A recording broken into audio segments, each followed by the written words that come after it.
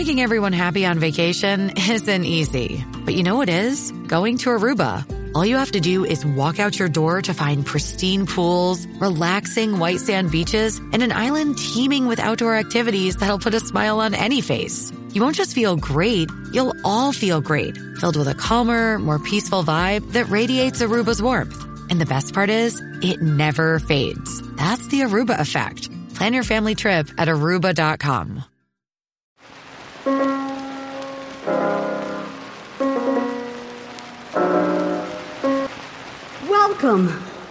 Welcome.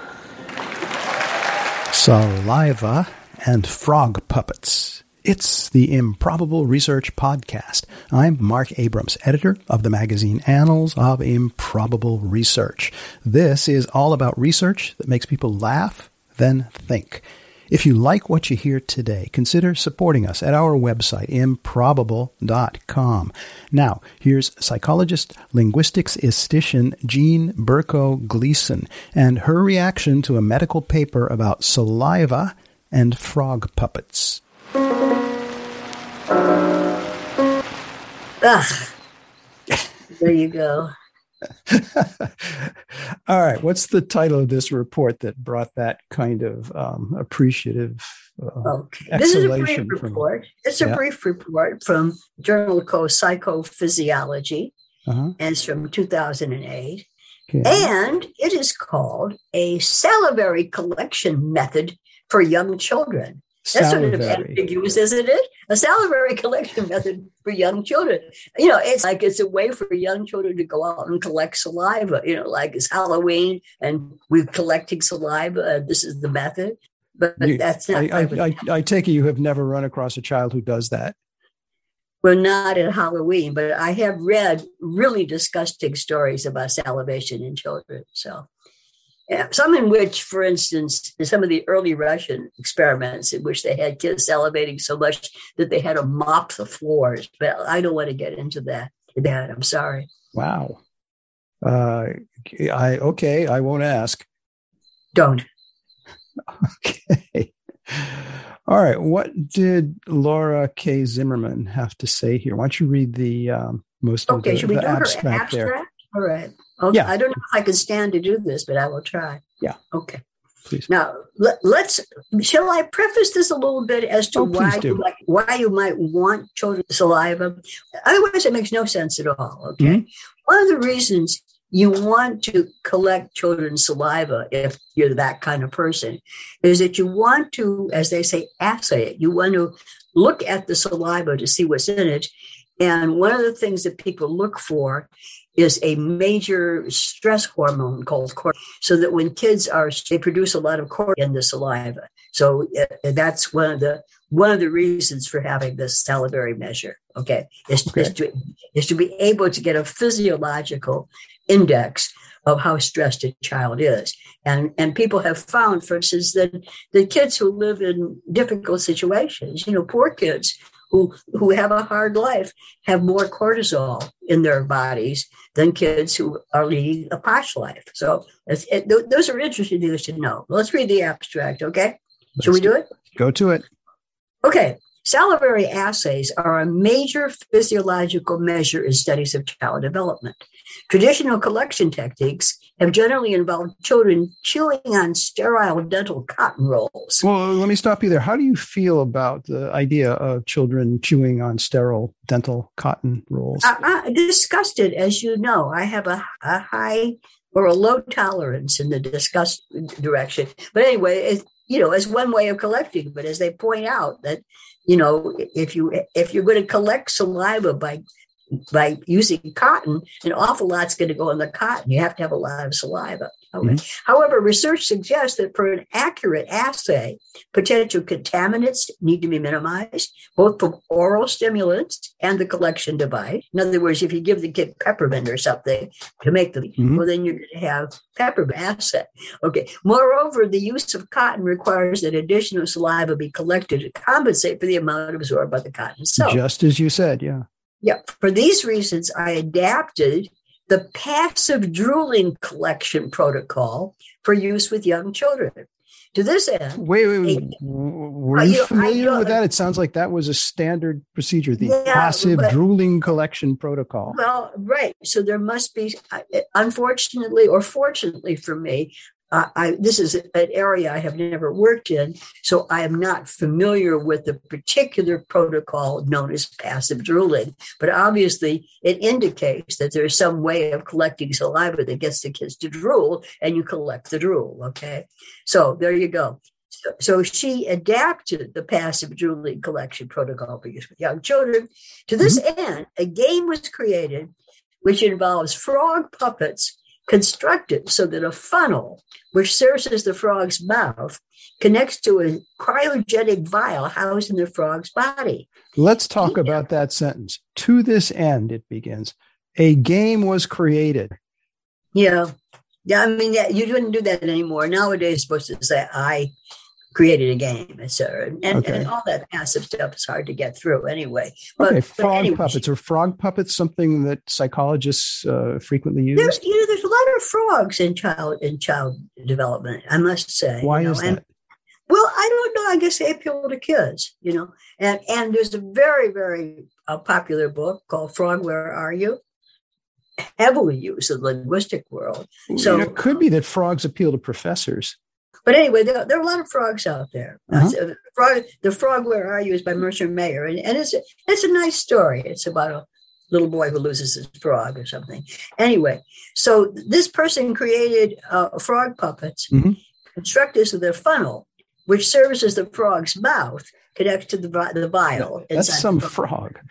It's really disgusting. Yeah. Anyway, so basically what you've got is a collection vial, which is a funnel of some sort that is the frog's mouth, which, as you begin to see, makes it easy for the kids to get their saliva into the vial, which is hidden inside the frog's body. Okay, so details on the specifics of this methodology as well as the effectiveness of this approach are discussed. Okay, and it's with preschool kids. Let's on the next page 354.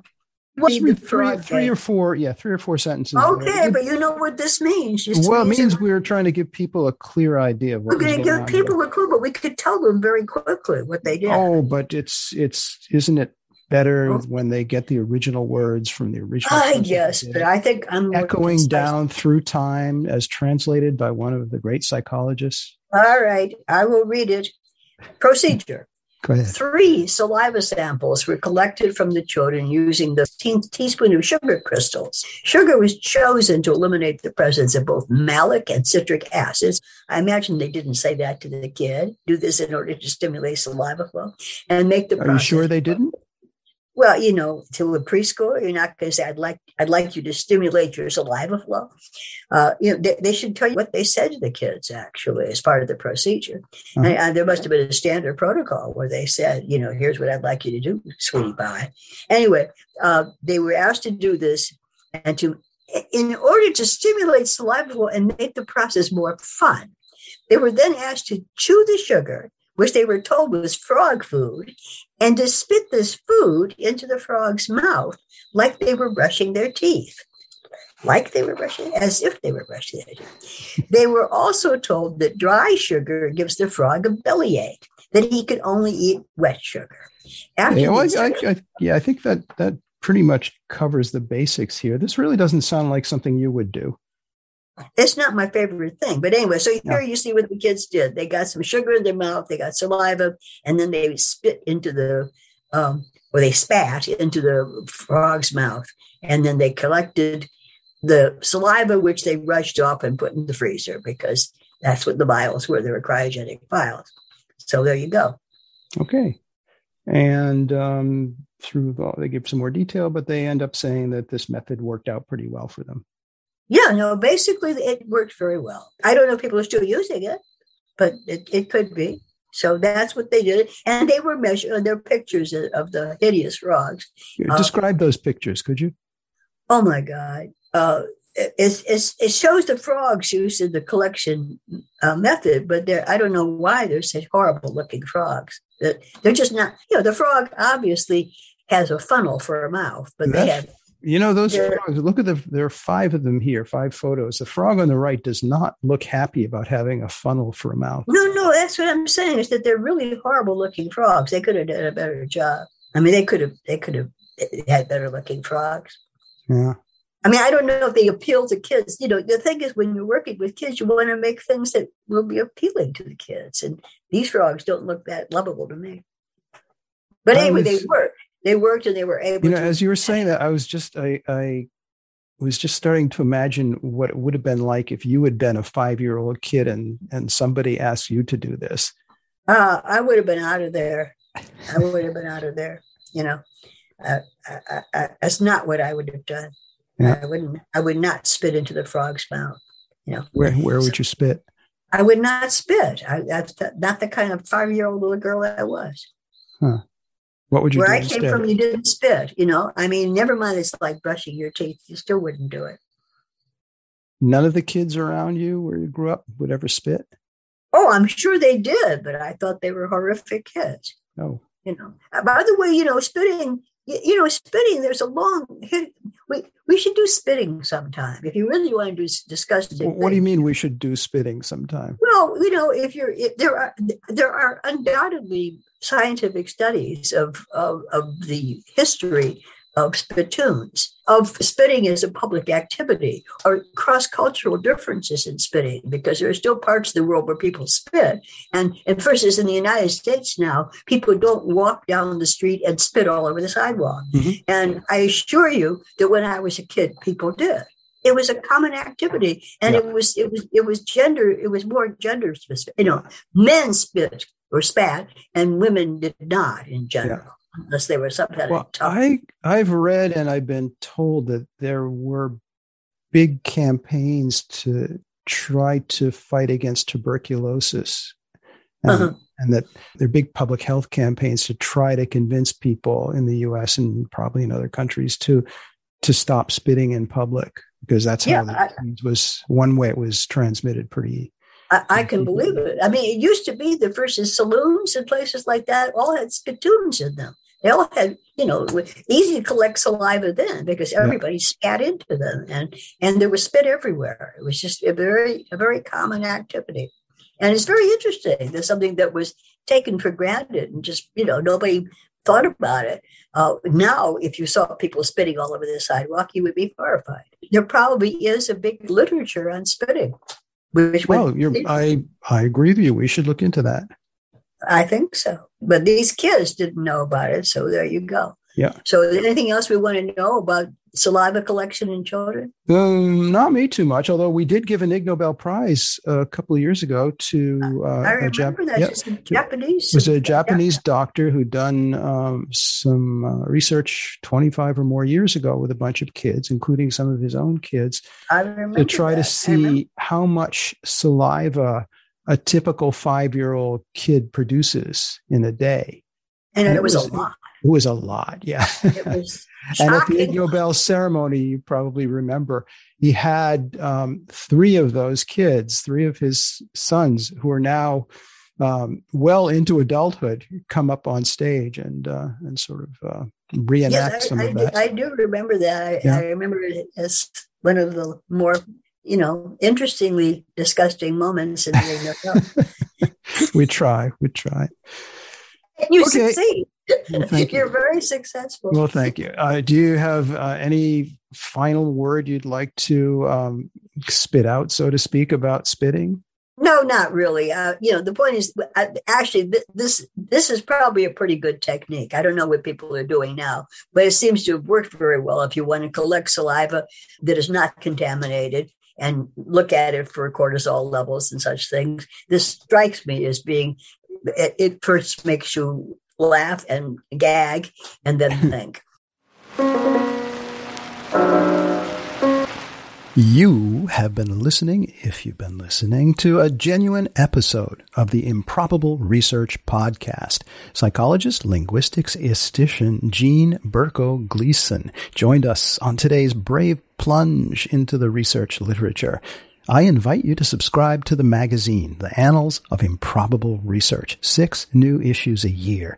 Get yourself some back issues, too. Also, get lots of details about the Ig Nobel Prizes, upcoming events, what's in the magazine, and about how you can help and be part of it via our Patreon. All this, and yes, a lot more, and then some, at our website, improbable.com. It's possible that Seth Glicksman is the Improbable production assistant. Next time on this podcast, we are going to look at something or other. Until then. Goodbye. Goodbye.